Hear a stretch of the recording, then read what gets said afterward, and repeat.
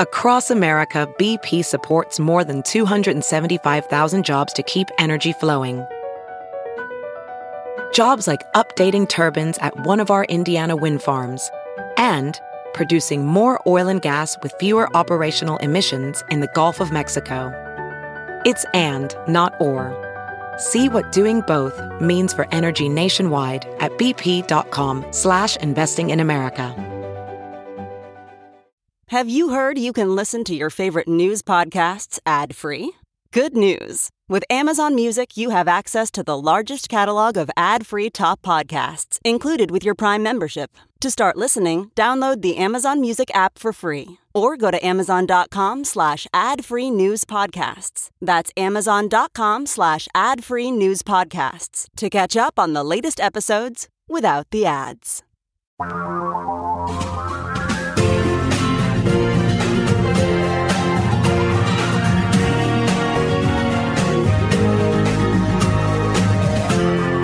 This is the Thom Hartmann Program. And greetings, my friends, patriots, lovers of democracy, truth and justice, believers in peace, freedom, and the American way. Thom Hartmann here with you. By the way, just a reminder, we've got a new podcast out. It's called Science Revolution with Thom Hartmann. And wherever you find fine podcasts, it's weekly. It's a weekly podcast of basically the science news of the week. I want to get into what's going on with the press right now, and I think this is a real story. There's a new report out. This just came out a couple days ago from Northeastern University's School of Journalism. They analyzed 10,000 news articles about the 2020 Democratic candidates. You know, our field, which is now, 12, I guess, with a couple of billionaires in the crowd. They came out of 28 different news outlets. 10,000 news articles. And what they found was that policy now takes a backseat to scandals and viral moments on the trail. This is from the research itself, from the report. Quote, this tendency in turn allows important issues such as healthcare, climate change, and reproductive rights to fall off the agenda every time a Trump media cycle emerges from some new outrage or a flavor of the day controversy pops up. They said basically substantive issues have disappeared from coverage. They said for several generations now, keep in mind, a generation is 20 years. Several generations is 40 years. See, this all started with Reagan. This all started in 1987 with Reagan blowing up the Fairness Doctrine and deregulating ownership of newspapers and radio stations and television stations. And then in 96, changing the telecommunications laws, the Telecommunications Act of 96, that allowed massive consolidation, the creation of these giant television and radio empires. They note that during the 2016 campaign, the three networks all together during the entire campaign broadcast only 32 minutes of in-depth campaign reporting. In other words, issue-based reporting. ABC World News, CBS Evening News, NBC Nightly News devoted nearly 3 times as much coverage to the Hillary Clinton email story, which now we know in retrospect was not a story.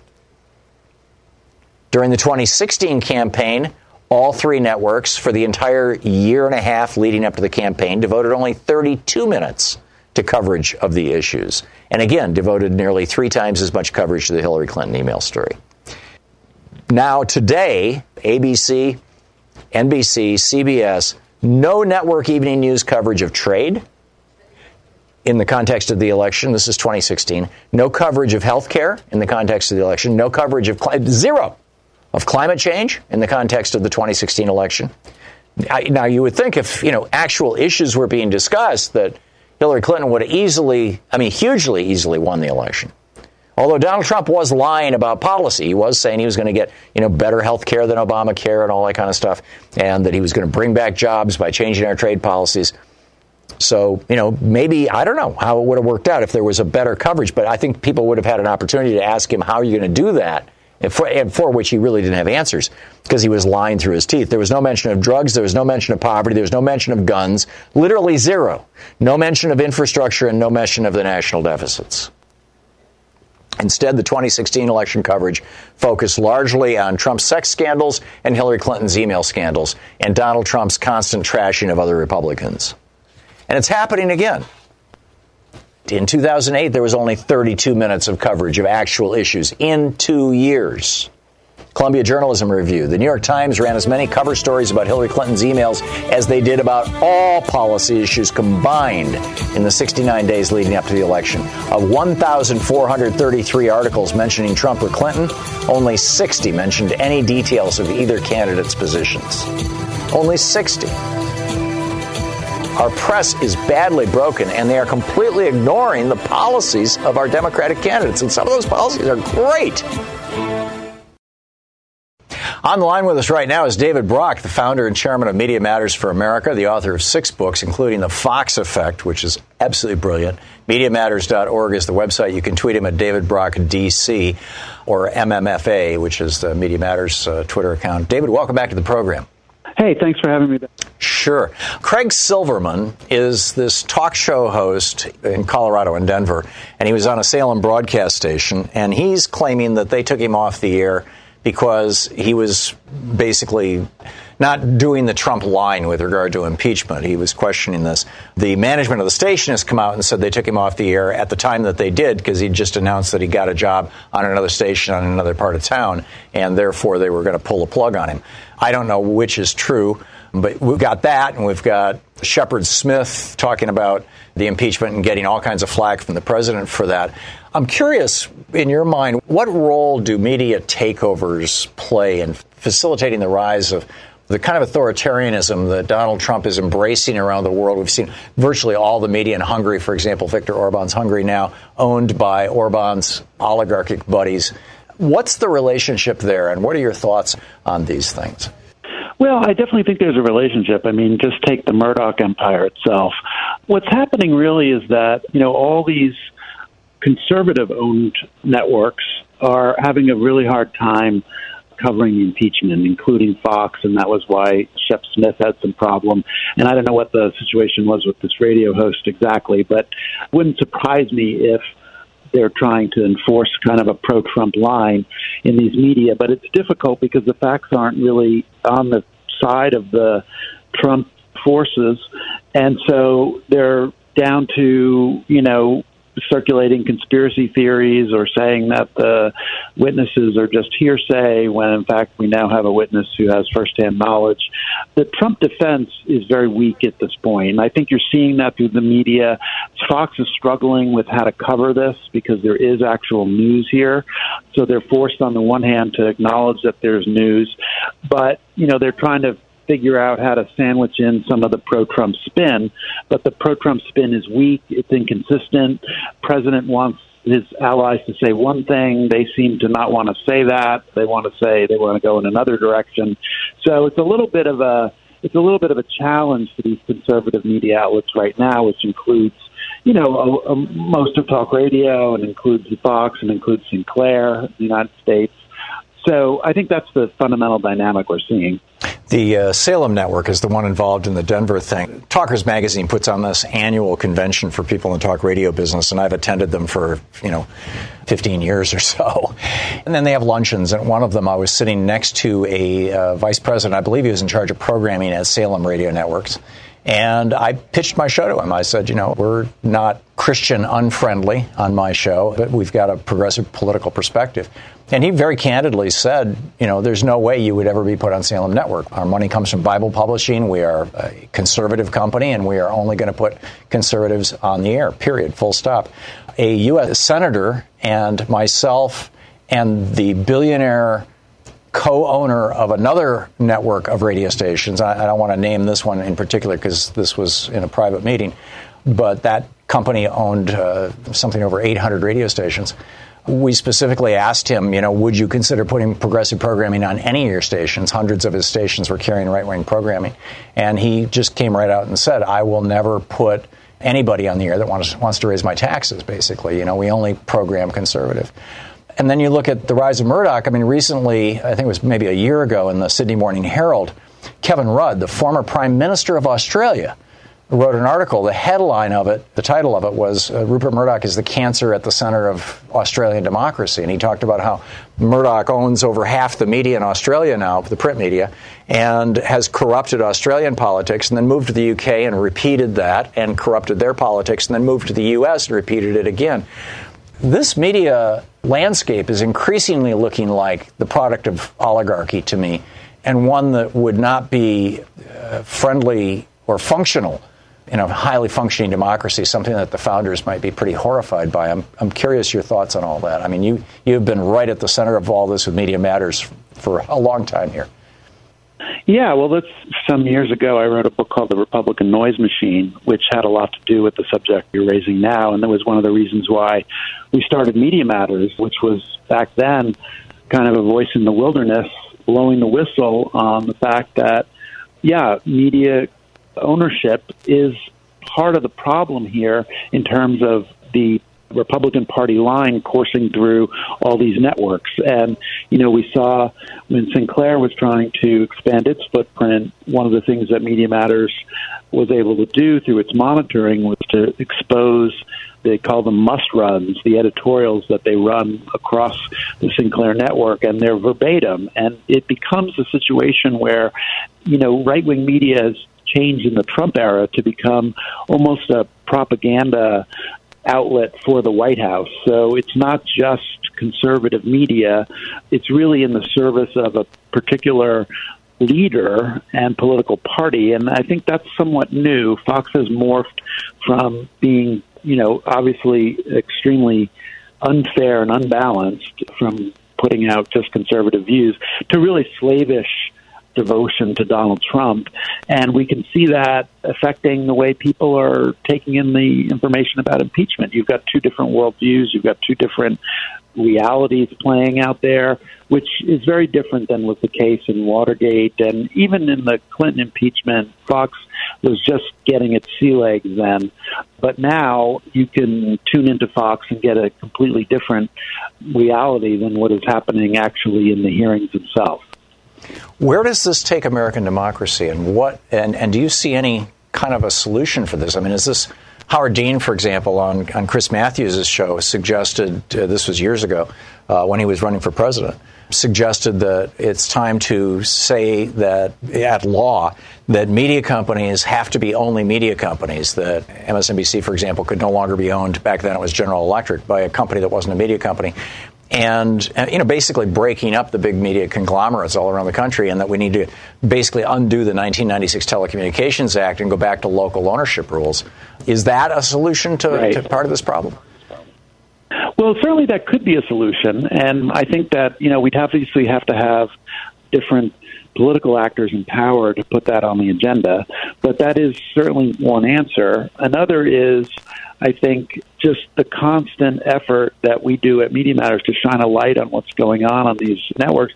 The idea is that propaganda, when it's exposed to the public, it has less of an effect once they realize what it is, and that's what our mission has been. But it's an uphill battle because Fox is more powerful today, really, than it's ever been because of its alliance with Trump, and because Trump watches Fox and then tweets what he sees on Fox, and at the same time Fox is taking the lead from Trump. So it's a vicious little feedback loop where you don't really know which one is dictating the other, but it's a combination of both. And it's very corrupt, and it's very, as you said, it's a real threat to democracy. And some of us, Al Gore and others, have been calling this out for some time. You can't really have people making correct decisions in the voting booth when they're consistently misinformed. And of course, it goes beyond just the platforms that you mentioned, but it goes into these social media platforms too. And there are some proposals to break up some of these big tech companies, partly for the same reason that they refuse to accept responsibility as publishers and allow and foment misinformation to be reaching out to the public. And we saw that in 2016, and I'm afraid, we're going to see a lot of that in 2020 as well. Yeah, serious concerns. If you want to keep track of it all, MediaMatters.org is the website. David Brock, the founder and chairman, also the author of 6 books, including The Fox Effect. David, thanks for dropping by today. Thank you very much. Good Appreciate talking with you. Me too. With all the problems unfolding for the Fed and central banks, you may be asking some very important questions. How close are we to the next economic collapse? What will it look like just before the crash? And how can I protect my investments and my retirement? There are a few people better suited to answer these questions than ITM Trading's chief market analyst, Lynette Zhang. Her fact-based research on the markets, currencies, and economy is second to none, and her videos have prepared people for almost every major downfall in the U.S. economy this year. If you haven't heard of Lynette Zhang and ITM Trading, I highly recommend looking them up. They're pioneers in economic education, and they're experts at creating strategies to protect you against the next inevitable crisis. If you're looking to protect your wealth or just hedge against the most volatile economy since 2007, go to youtube.com/ITM Trading. I recommend learning as much as you can before the next crisis hits, so you can make the most educated choices while there's still time. That's youtube.com/ITM Trading. This is the Thom Hartmann Program. So how do we deal with this, other than obviously supporting independent media, wherever you're hearing this program right now? But what else? Mark in Valley, Washington. Hey, Mark, what's up? Thanks for watching Free Speech. Unlike the Republican Congress, the Fox followers, the cult, they're following what they think is the only reality. They think we're the ones that are deluded. And that's what makes them even scarier. So what do you do about it? I mean, for example, if you've got somebody on trial who is, wearing a MAGA hat every day as a defendant, do you keep Trumpies off the jury? Yeah, you keep them off the jury, but I don't know what you do because facts don't matter to these people. Yeah, tragically. I mean, you can lay out all the facts you want. They'll just say that it's fake news, and then they're out. Yeah, I get it. It's pretty breathtaking, actually. Stevens County, the county I live in, went for Trump 75%. Whoa. Do you think that's going to happen again? I don't know if it's going to go that strong, but he's still going to take this county by a large amount. I talk to these people all the time. I mean, I have a friend of mine, he's a 61-year-old black man that's a Trump supporter. I talk to him every time I see him because I told him he's into the ignorant. He just... Is he watching Fox News? Is that it? He told me he doesn't even have a TV, but he's a staunch evangelical, and he likes what Trump's doing about abortion. Oh, he's an evangelical Christian, and so, it's all, geez. Yeah. So, I mean, I told him, I said, I guess you don't care what Trump does as long as he outlaws abortion. And he goes, we have to save the unborn. But let's not save the kids who are born. That's right. Once they're born, we can forget about them, right? Yeah, apparently. Mark, thank you. Thanks for sharing that story with us. Thom Hartmann here with you. So how do you have a democracy if the people are not informed about the issues? This has been the case since the 1990s, really, the early 1990s. I mean, we had a fairly robust issue-based campaign in 92 with regard to NAFTA. But that was because Ross Perot was on the ballot. If you're old enough to remember the election of 92, Ross Perot was out there saying, NAFTA, there's going to be this giant sucking sound to the South and all our jobs are going to go away and all this kind of stuff. But, I don't recall any other issues that clearly delineated the differences between George Herbert Walker Bush and Bill Clinton from 92 outside of NAFTA, and they both supported NAFTA. I mean, George Herbert Walker Bush wrote NAFTA. It was his administration that wrote NAFTA. The negotiations started under Reagan. This was a Republican initiative to basically make the world of trade safe for big multinational corporations. Reagan started it, Bush wrote it, Clinton endorsed it, and here we are, right? And then Trump ran against it because Americans know that we got screwed by NAFTA.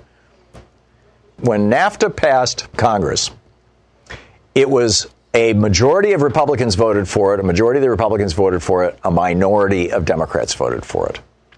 So, this is a Republican initiative. Donald Trump, by taking the Democratic position on trade, I think, helped himself tremendously. And because he was so successful at seizing the media cycle, he could insert issues and get them covered. But most politicians are not that media savvy. And the media is going out of their way to largely ignore these issues.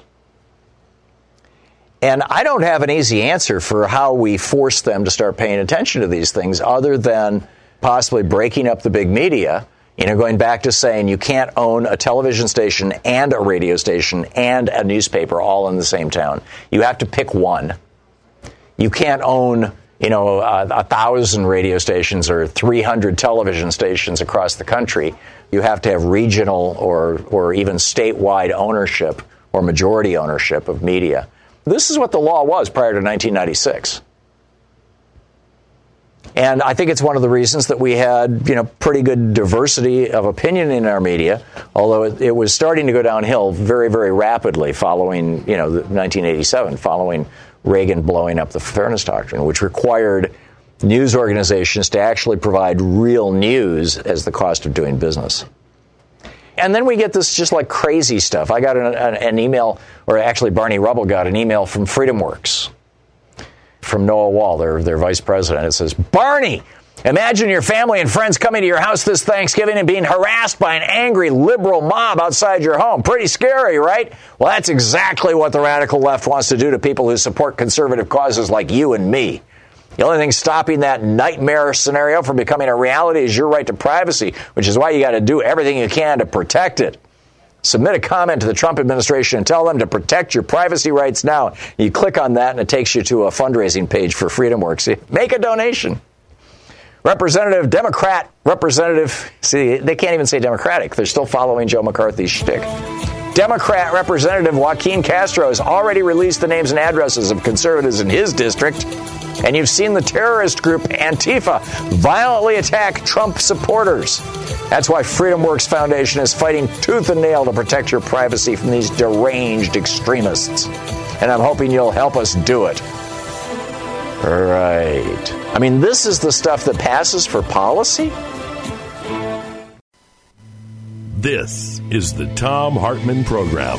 In the Thom Hartmann Book Club today, we're reading from United States of Distraction, Media Manipulation in Post-Truth America and What We Can Do About It, by Nolan Higdon and Mickey Huff. And this is from the foreword by Ralph Nader. Ever since the few began to control the many, disinformation, fabrications, and distractions have been used to shape consent, impose submission, and maintain domination.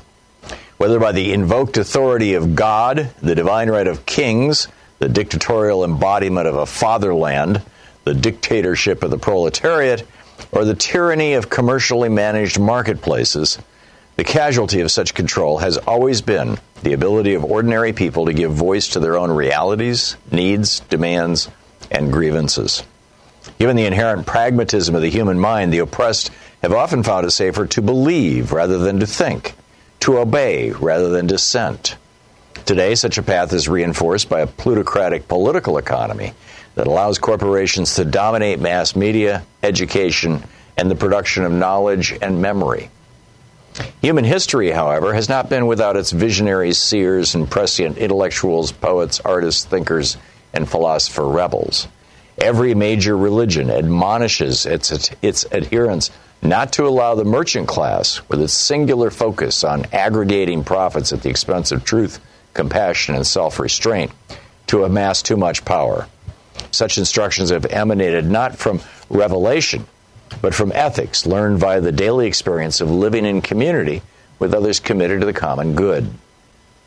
Unfortunately, it has not been the transactional incentives of commerce, but the cooperative bonds of community that dominate the most significant acts of life in the United States today. The dystopian scenarios portrayed in George Orwell's 1984 and Aldous Huxley's Brave New World look like understatements compared to today's plutocratic deployment of communications technologies, many of them developed by taxpayer-funded government programs and grants. The ultimate success of top-down censorship is self-censorship by the people. The same holds true for mass surveillance. From radio and television to the internet and smartphones, and all the video platforms and apps in between, commercially controlled media have used seduction and addiction to lure users to increasingly stare into screens and share personal data and location, thus becoming complicit with authoritarianism and mass surveillance. In the process, the population has become fact-deprived and over-entertained, with lowered expectation levels and reduced attention spans. These technology-driven changes have distracted people from their rights and powers as citizens. As authors Nolan Higdon and Mickey Huff write, long before Trump's candidacy, ratings drove programming and news. In the process, Celebrity, entertainment, scandal, crime, disaster, and spectacle clearly dominated over substantive reporting, and public interest advocacy capable of questioning and countering abuses of corporate power and government authority. Trump, they noted, came right out of the omnipresent corporate commercialism. Deadly degradation of media is everywhere. Fueled by Madison Avenue's promotional perfidy, the junk food industry, bypassing parental authority, has lied its way directly into the stomachs of tens of millions of children, creating an obesity epidemic with its attendant diseases. Alternative facts, anyone? 45 years ago, venerated CBS News anchor Walter Cronkite called the 3 minutes or so devoted to a serious news story merely a headline service. If anything, the situation has worsened since Cronkite's time. Gone are the fairness doctrine, the right of reply, and any pretense that the Federal Communications Commission is regulating the broadcasters according to the 1934 Communication Act standard of the public interest, convenience, and necessity. The takeover of hundreds of newspapers, local television stations, and radio stations by corporate profiteers is still worsening. These corporations loot vulnerable media operations by cutting out reporters, investigative journalists, whistleblowers, educational content, and local coverage. Magazines are shrinking, going out of business, or just migrating to online-only versions. Social media cannot generate such content in addition to other shortcomings. Young people today are becoming increasingly illiterate. They spend more time staring at screens, but ultimately read less long-form content unless forced to do so for classwork. Fewer people are showing up for town meetings, marches, demonstrations, and rallies, in spite of the ease and immediacy of communication enabled by the Internet. The so-called information age has become the disinformation age, with the corporate media's exclusion of the civic community being one of its most devastating triumphs. In the 1960s and 1970s, we could not have succeeded in advancing standards for public health and safety, labor, and environmental integrity without the help of mass media reporting on public campaigns and congressional hearings, or without large audiences tuning into programs such as the Phil Donahue Show, which dedicated airtime to discussing our investigations, reports, and exposés. Now it is not just corporate media, but the Congress itself that is increasingly shutting out citizens groups. The United States of Distraction by Higdon and Huff. So would you like to watch the Thom Hartmann program, all 3 hours of our program, anytime you'd like? Patreon.com, patreon.com/Thom Hartmann, THOMHARTMANN, all run together. And you become a supporter of the program through Patreon. You have access to the full 3-hour show anytime you want, and special content that we put up every single week that is unique specifically to our Patreon page. So check it out, patreon.com/Thom Hartmann. Thank you. Thom Hartmann here with you, and what do we do here with all this? By the way, have you heard what is happening in Kentucky? Speaking of the media not informing us, I'm guessing you haven't, because it's not, one of the top 5 stories, which is all the corporate media cover. I mean, they take 5 stories every day and basically recycle them hour after hour after hour with panel after panel after panel of so-called expert. And this isn't probably one of their top stories, but Andy Beshear finally, his opponent, the Republican governor of Kentucky, finally said, okay, you win. And Beshear is going to become governor. A Democrat is going to become governor of a state with a Republican-controlled legislature, House and Senate. And so, sure enough, they're doing the same thing that they did in Michigan, Wisconsin, and North Carolina in 2018 and 2016. They are passing a law to strip the governor of his power. I mean, it's mind-boggling. This from Stephen Wolf for Daily Kos over at Daily Kos. GOP leaders in the Kentucky legislature are pushing a bill that would effectively remove Democratic Governor-elect Andy Beshear's control over the state's Department of Transportation. The latest move in an accelerating trend of Republicans stripping power from Democratic governors before they could take office. The legislation would limit the governor to nominating a transportation secretary from a list chosen by a new board whose 9 members would be selected by the Kentucky Chamber of Commerce. Oh, God. David in Klamath Falls, Oregon. Hey, David, what's on your mind? Well, Tom, I'm wondering if the impeachment proceedings go to the Senate, the Democratic candidates for president, do they have a need to recuse themselves since they have a vested interest in the outcome of the trial? Well, yes and no. If the outcome of the trial decided the outcome of the 2020 election, then I think that you could build a case.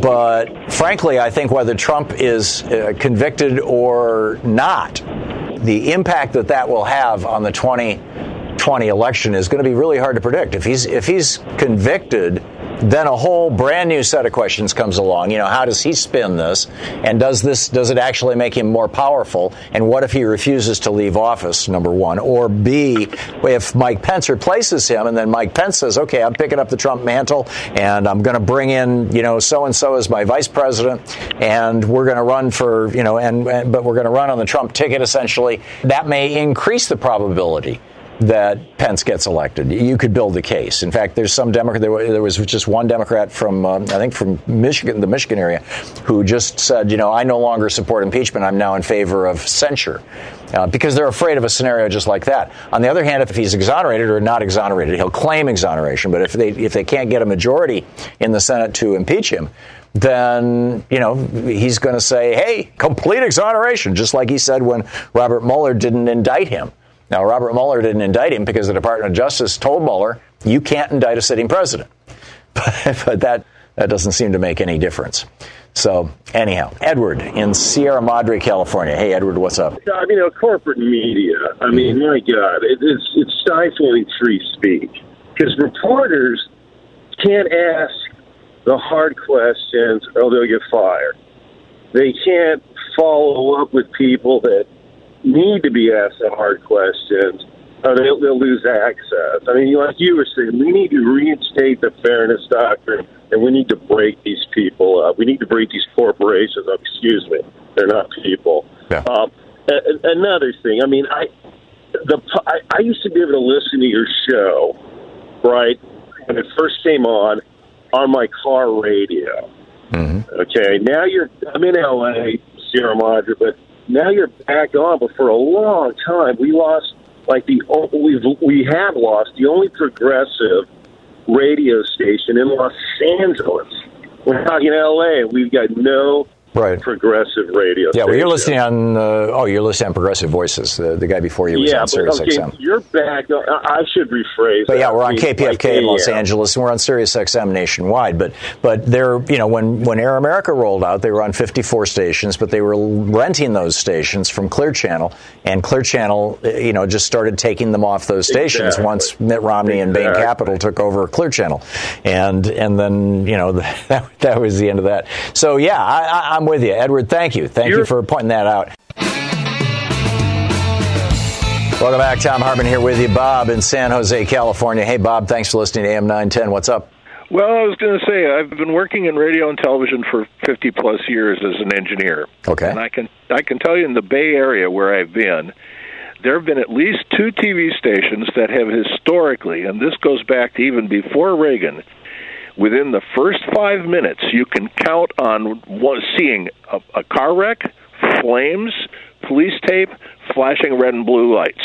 Sure. If it bleeds, it leads was 5 minutes. Well, if tabloid television. Yeah, if it bleeds, it leads was a phrase I heard back in the 1970s, in the late 1960s, early 1970s. Yeah, in news in Michigan. Sure. We've had two TV stations at least slugging it out for who can get closer to the ground in the gutter with that. Right. They don't want to talk about what's happening in City Hall. They don't want to talk about a whole lot of other stuff. It's entertainment. It always has been in that regard, because it's the National Enquirer. Now, the stations I worked for were either public television stations or they were the equivalent of the New York Times. They wanted to talk about the economy. They wanted to talk about other things happening in other countries. But that doesn't catch eyeballs in the same way. And if you're really caring about ratings, and it's not so much about money, it's just how many viewers do you have. Right. That seems to be, put on those flashing lights, put on the police tape and the flames. Yeah, and this is why news should not be ratings driven. News should be obligatory. Now, I used to rib a couple of the engineers at these stations because I was part of the Society of Broadcast Engineers, and I used to say, "Why do you guys replace your blue tubes?" Now, in NTSC television, blue is only 11% of the picture, but the tubes in the cameras are very expensive. I said, you could save a lot of money, just don't replace the blue tubes. And it took a while to figure out, what if you take blue out of the picture? Red and green is what you see. Add those together, you get yellow. And I said, your pictures would be more honest. And they about killed me when they figured it out. Oh, jeez. Like yellow journalism or yes. Like, cowardly afraid to talk about. It would be honest. Yeah, there you go. That's a good one, Bob. Bob, thank you. Thank you for sharing that with us. I appreciate the call. Ivan in Bartlett, Illinois. Hey, Ivan, what's on your mind today? Hey, Tom. Did you hear about Buttigieg scamming black voters in South Carolina? What the story? Yeah, go ahead. He claimed 400 prominent black folks in South Carolina endorsed him. Turns out half the names on his list were white, and most of the other names on the list never endorsed him. Now, Tom, if this were Bernie, he would be attacked all over the media. Yeah, you're right. With Buttigieg, crickets. Yeah, there does seem to be a media bias toward so-called moderate candidates, candidates who are taking corporate money. And he's had a few other missteps, with regard to the African-American community. And one of his ads, for example, there's a stock photo that's actually from Kenya, Right, that's part of that same report. Yeah. On the other hand, I think he, with his Douglas plan, he's making a good faith effort to reach out to the black community. I just don't think he's doing it, with great competence. And we'll find out, right now he's banking everything on Iowa and New Hampshire, but then comes South Carolina, which is 30% black, and about half of the Democratic electorate is African American in South Carolina. So, we'll see how this shakes out. Imagine if this was Bernie, Tom. Yeah. No, I'm agreeing. Or if it was Elizabeth Warren. Bernie is being largely ignored and Warren is being largely attacked. I'm with you. In fact, Louise and I I keynoted a fundraiser for one of the local Democratic parties here night before last, which was just great. It was a wild day. Friday night, I was in Los Angeles for Bill Maher's end of the year party, and it was great to see Bill again and to see some some wonderful people there. Then I came back up here and keynoted this Washington thing. And they went through the list. They said, who are you supporting for president? Just applaud. And Bernie got wild applause. It was pretty impressive. I mean, everybody got some applause. And, there's obviously fans across the spectrum. But the progressive candidates got the majority of the applause, which I thought was really a good thing, basically. Nancy in Minneapolis. Hey, Nancy, what's on your mind? So when I'm driving around, I'm noticing that people don't have bumper stickers on their cars anymore. Yeah. I saw more bumper stickers on cars during the Bush administration. And in my opinion, I think people are afraid that we have been so divided. And I really believe that if the Democrats and the progressives in this country start putting their opinions on their cars, they're going to reach not only the apathetic, but also the Trump-Luddites who can't handle the truth. And if the Trump-Luddites see a wave of blue stickers, they're going to shrink. They're going to crumble. They like to think they hang out with bullies, but they're a bunch of cowards, and they can't handle being isolated. My representative is Ilhan Omar. She has more courage and bravery in her little toe than Blotus has in his whole orange carcass. And I think we need to follow her, not be afraid to exercise our First Amendment rights, and say what's on our mind. And but, you raised a really, I think, important point, Nancy, and it's one that I've had people call in and say that they had an Obama sticker on their car, bumper sticker on their car, and they got keyed, their paint got scratched. Yeah. And I think you're right. I think our politics have become so polarized that, it used to be that you could kind of get a sense of how things were going. Even in the 2000 election, Bush versus Gore, I remember seeing all kinds of Bush bumper stickers and all kinds of Gore bumper stickers, and you kind of count them up, and we were just kind of looking at it like, oh, you're on that team, I'm on this team. But I think that Trump has turned this into war, and people feel like they're at war with each other, and they're afraid to proclaim which side they're on for fear that the other side is going to come after them with claws out, with fangs out. Well, I'd rather sacrifice my car than my Constitution. There you go. So we've got to get some bumper stickers out there. Nancy, thank you for the call. Well said. David in Seattle, what's on your mind? Yeah, I've been wanting to talk a little bit about what you brought up a year ago. I was listening to your radio, and you said something about the Christian right, and how you can't help but notice that one of Trump's towers is the address of 666 something Avenue. So it got me thinking about what's happening in our country. You were talking about this morning, and that is we have to give me another definition of what might be, in terms of the Antichrist. It's not a person. It's not necessarily a thing, but it's a state of mind that we are in our country right now. And it's just when you're looking at Trump, he is basically like a Trojan horse to which the wishes of those who contributed to Citizens United into taking over the media and pushing these agendas that Trump has been putting out on the table. We are seeing, I think, in energetic form, how we are transforming the mind state of the people in our country out of a state of security, being able to take care of ourselves into a state of fear and immobilization. So it's psychological warfare, but using also religious overtones to it too. So I don't know. I just wanted to see if you could weave that in and see if that makes sense. Well, yeah, this is what's happening. This is the takeover. And in part, the media part of it is particularly large. I was in a meeting. Randy Rhodes was there. There were Progressive Talk hosts who met with a bunch of senators in Washington, D.C. some years ago. This was like maybe a decade ago.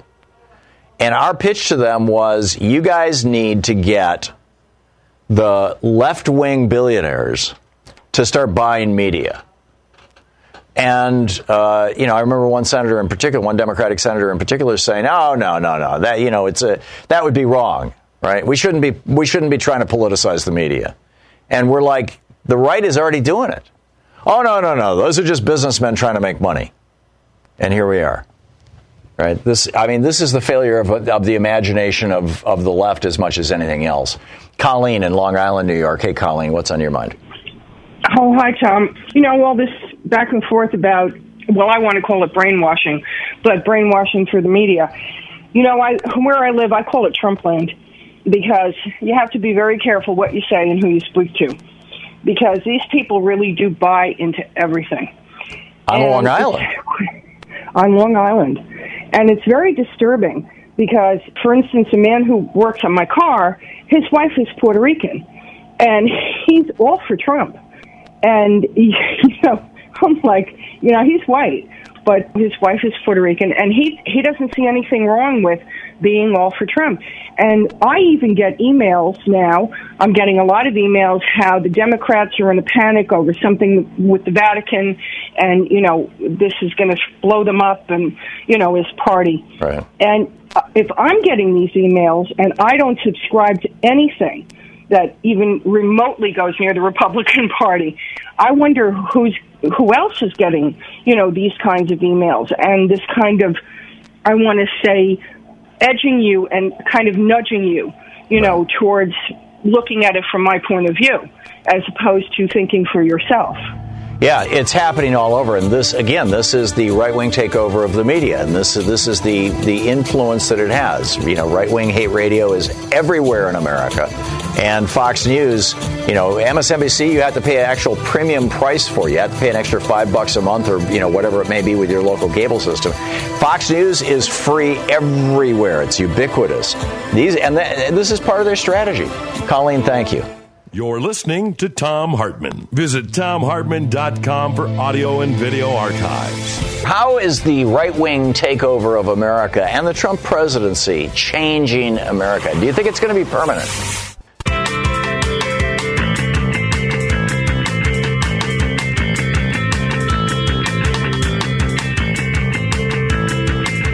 A very thought-provoking and concerning article over at Politico. It's titled "Combustible: Trump's Pivotal Moment with Iran," and points out that Iran is experiencing some considerable internal turmoil. The same is true both Lebanon and Iraq, which Iran largely controls or has considerable influence over. and that our policy toward Iran has basically, by pulling out of the Iran nuclear deal and reversing the process of improving our relations with that country, we have just wiped out any ability to play any kind of reasonable role in that area. I'm reminded of the old metaphor from the Cold War, and I don't know where it originated, but I remember it from when I was a teenager, that, us in the Soviet Union, we were like two guys in a basement where there'd been a gasoline leak, and so we're standing in a basement room that's got an inch of gasoline on the floor, and we're standing there in the gasoline, and we both have a book of matches, and each one of us is threatening to light a match. That's the situation that we have in the Middle East right now between, on the one hand, Iran and their client states, basically, or their affiliated states, Iraq, Lebanon, and Yemen, and on the other hand, Saudi Arabia, Israel, the United Arab Emirates, maybe Qatar, and some of the other Sunni states, and the United States stepping in on the side of the Saudis and the Israelis. And, we're all in this room filled with gasoline holding these matches. So we've got that kind of just obscene behavior on the part of the Trump administration. Brett McGurk, who was the special envoy overseeing the coalition to fight ISIS for the Trump administration, said, and I quote, "There's a real risk that over the coming months, Iran does something in the Gulf or elsewhere, and you've had no deliberative process of which the president's been a part to assess courses of action." On the line with us is Jamal Abdhi, the president of the National Iranian American Council, NIAC, N-I-A-C. NIAC.org is the website, and you can tweet him at jabdi, J-A-B-D-I, or at NIA Council. Jamal, welcome back to the program. Thanks for having me back, Tom. Your thoughts on my setup here from this article in Politico? The situation continues to get more and more dangerous. What we saw in Iran last week with protests, the escalating back and forth of threats, this is all predictable. This is all part of the maximum pressure campaign. Iran is under pressure from the United States. There are these massive sanctions in place. There's a near total embargo on Iranian oil, and we are seeing the Iranian government take countermeasures and lashing out. And even with the protests inside the country, I think Mike Pompeo and others in the Trump administration thought this was some kind of victory. I don't think 200 people being killed in the streets is a victory. I don't think that's going to lead to a democracy. I also don't think it's going to lead Iran to capitulate. I think it's actually going to trigger Iran to continue to escalate its own pushback against the United States. So this is a combustible situation that's getting ever more combustible every day that it continues. I had this conversation with somebody, it might have been you, sometime in the last 4 or 5 months, just wondering out loud, has there ever been a time where severe sanctions have actually altered the behavior of a government? Severe sanctions being imposed by the United States. It certainly didn't change Cuba. To the best of my knowledge, it hasn't changed Iran's behavior. If anything, it's hardened it. Our sanctions against Iraq killed 500,000 Iraqi kids because we wouldn't provide them with chlorine to chlorinate their water. But, Saddam Hussein didn't change anything. I mean, it seems to me like this policy that Trump is pursuing is punitive, but is probably not going to have the result that he claims he wants, which is, to bring Iran into, into some form of democratic governance.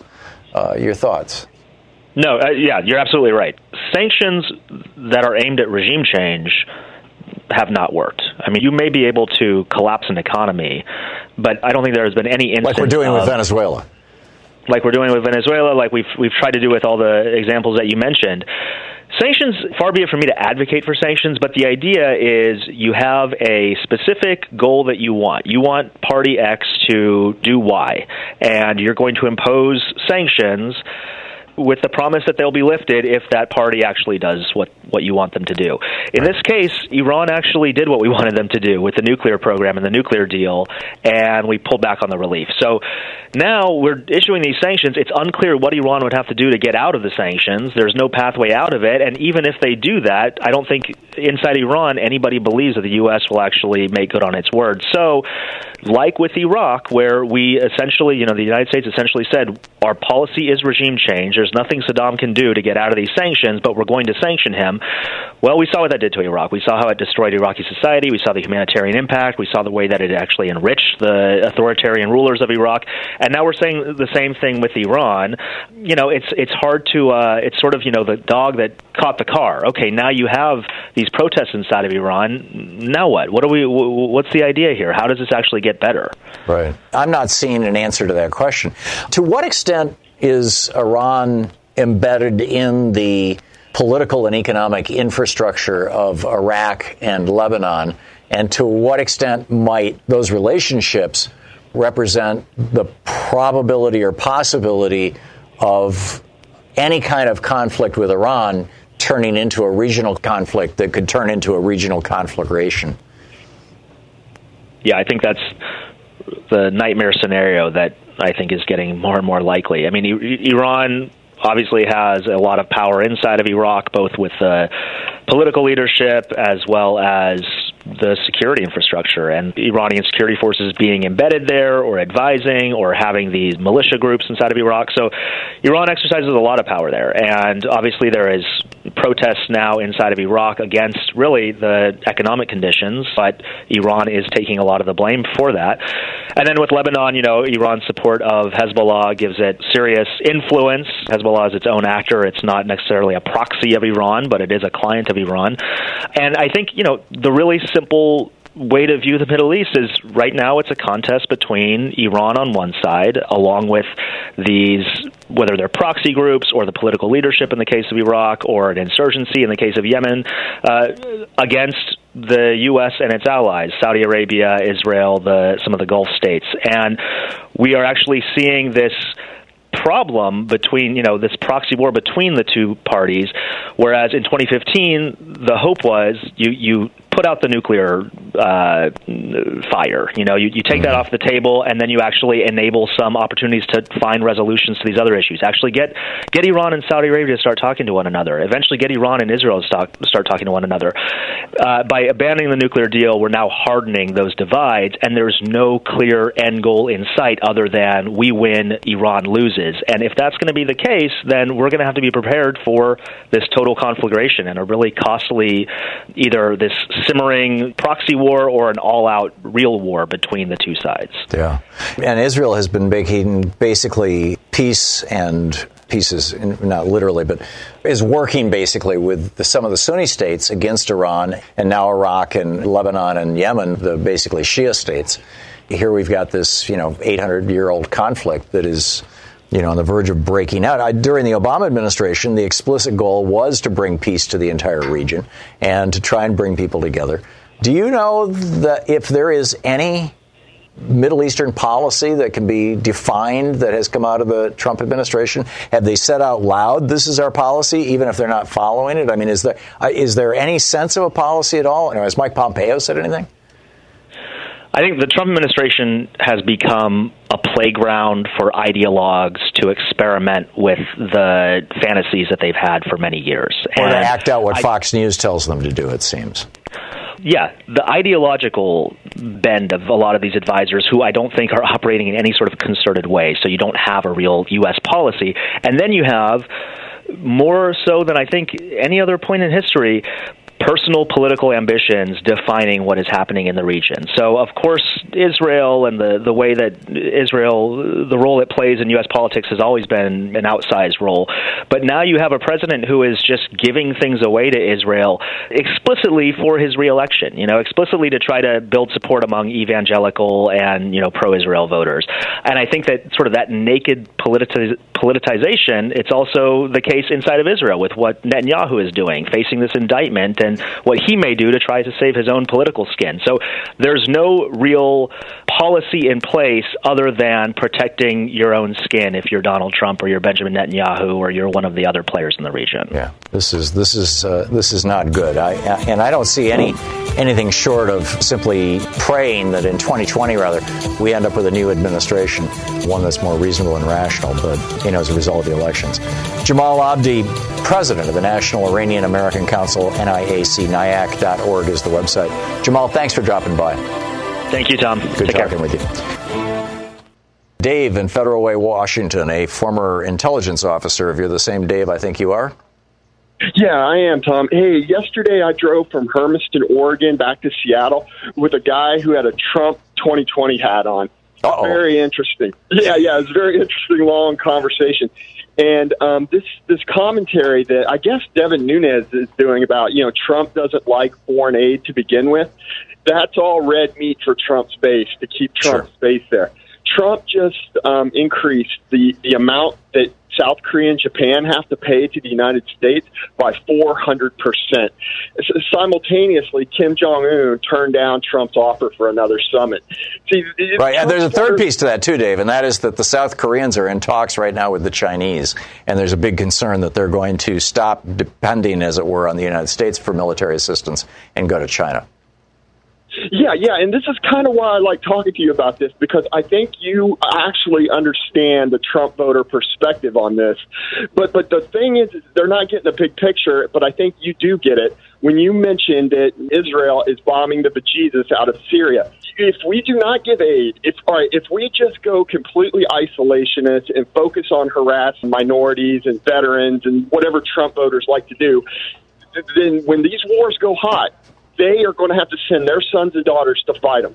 All right. There's only so long that Israel and Saudi Arabia are going to allow Iran and Russian soldiers and Turkish soldiers to dominate that region. Right. Especially Syria, where Russia has a major military base. The reason why I mentioned Syria and Israel is because this all harkens back to the Great Game period when Imperial Russia was defeated by Japan. Saudi Arabia and Israel together could evict. They could evict all those Russians. They could evict all those Turks. I mean, they have the from technology, Syria. the money. Yes, it's from the region. And it's not, Russia could face another embarrassing defeat, just like they did against Japan. And this could throw the world into turmoil. I mean, this is some serious stuff. Yeah, what people don't get is the whole idea of the Department of State and the United Nations. I mean, obviously, the State Department is as old as the country, and our first Secretary of State, I believe, was Thomas Jefferson. But the Department of State is an ancient thing, but using it for the purposes of diplomacy and getting involved in a whole bunch of countries around the world where it doesn't seem like we have direct interests, the principal purpose of that, the reason that we so radically realigned our international relations after the 1930s was because of World War I. After World War I, you had Woodrow Wilson trying to create the League of Nations. The Republicans fought him, and finally it failed. And so then after World War II, they were like, okay, you can do the United Nations. We could have a UN, and Harry Truman brings us back. All of the stuff that Trump is taking apart was put into place to prevent World War III. Yes.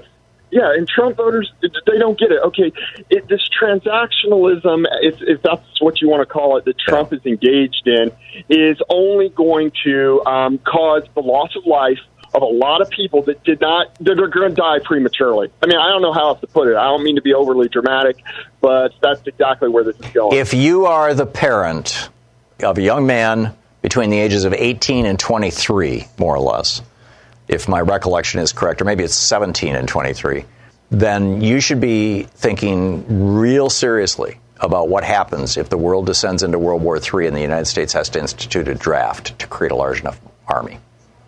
And perhaps a young woman of that age, too. I mean, it's now that women are allowed in combat, the draft could extend to women as well. Well, yeah, exactly. And that Trump voter I drove back with, he kept saying, well, America's weak. I'm like, no, I don't think you understand what weakness is. A draft would be a significant emotional event in America right now. Oh, yeah. Okay? We are not accustomed to that, all right? Russia is not Baghdadi. Russia is not ISIS, okay? Right. No matter how much you want to pretend they are, Russia can put is a very lethal adversary, all right? Yeah, they could drop a nuke on New York.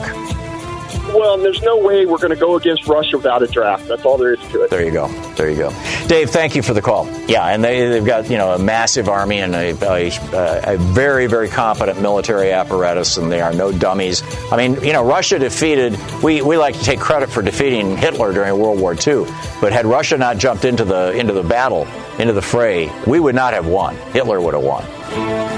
You're listening to Thom Hartmann. Visit ThomHartmann.com for audio and video archives. You are listening to the program where despair is not an option.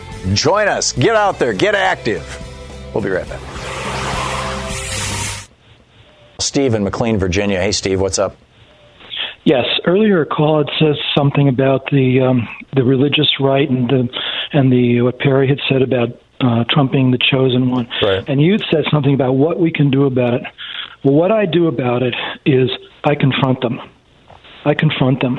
And most of that's been online. A lot of that's been on Franklin Graham's Do they come website. back at you with King Cyrus stuff? They have not on that. They have not on specifically on that. And where I've attacked is a lot of things. I mean, I point out racism. I point out a lot of things on that site. And I use links, too, because at least it gives them something to look at. But the other thing is I have pointed out there's a lot out there on Trump's character, obviously, like the revenge chapter in a book that he co-authored in the 80s where he specifically said that he was gleeful about destroying a woman's life. And that's all I got to say. Yeah. Okay. Thank you, Steve. Your point is spot on and well noted, and I appreciate your calling to the program. What a day. What a week. Some really, really heavy topics here. We'll continue the conversation tomorrow, same time, same place. In the meantime, don't forget, democracy is not a spectator sport. What little we have left of it, what of it we can reclaim, what of it we can restore. It's not going to happen if we just sit back. It's not going to happen if we don't get out there and get active. Share progressive media with your friends. Share the message with your friends. Get out there, get active, tag You're It. We'll see you tomorrow. You've been listening to Thom Hartmann. For audio and video archives, visit ThomHartmann.com.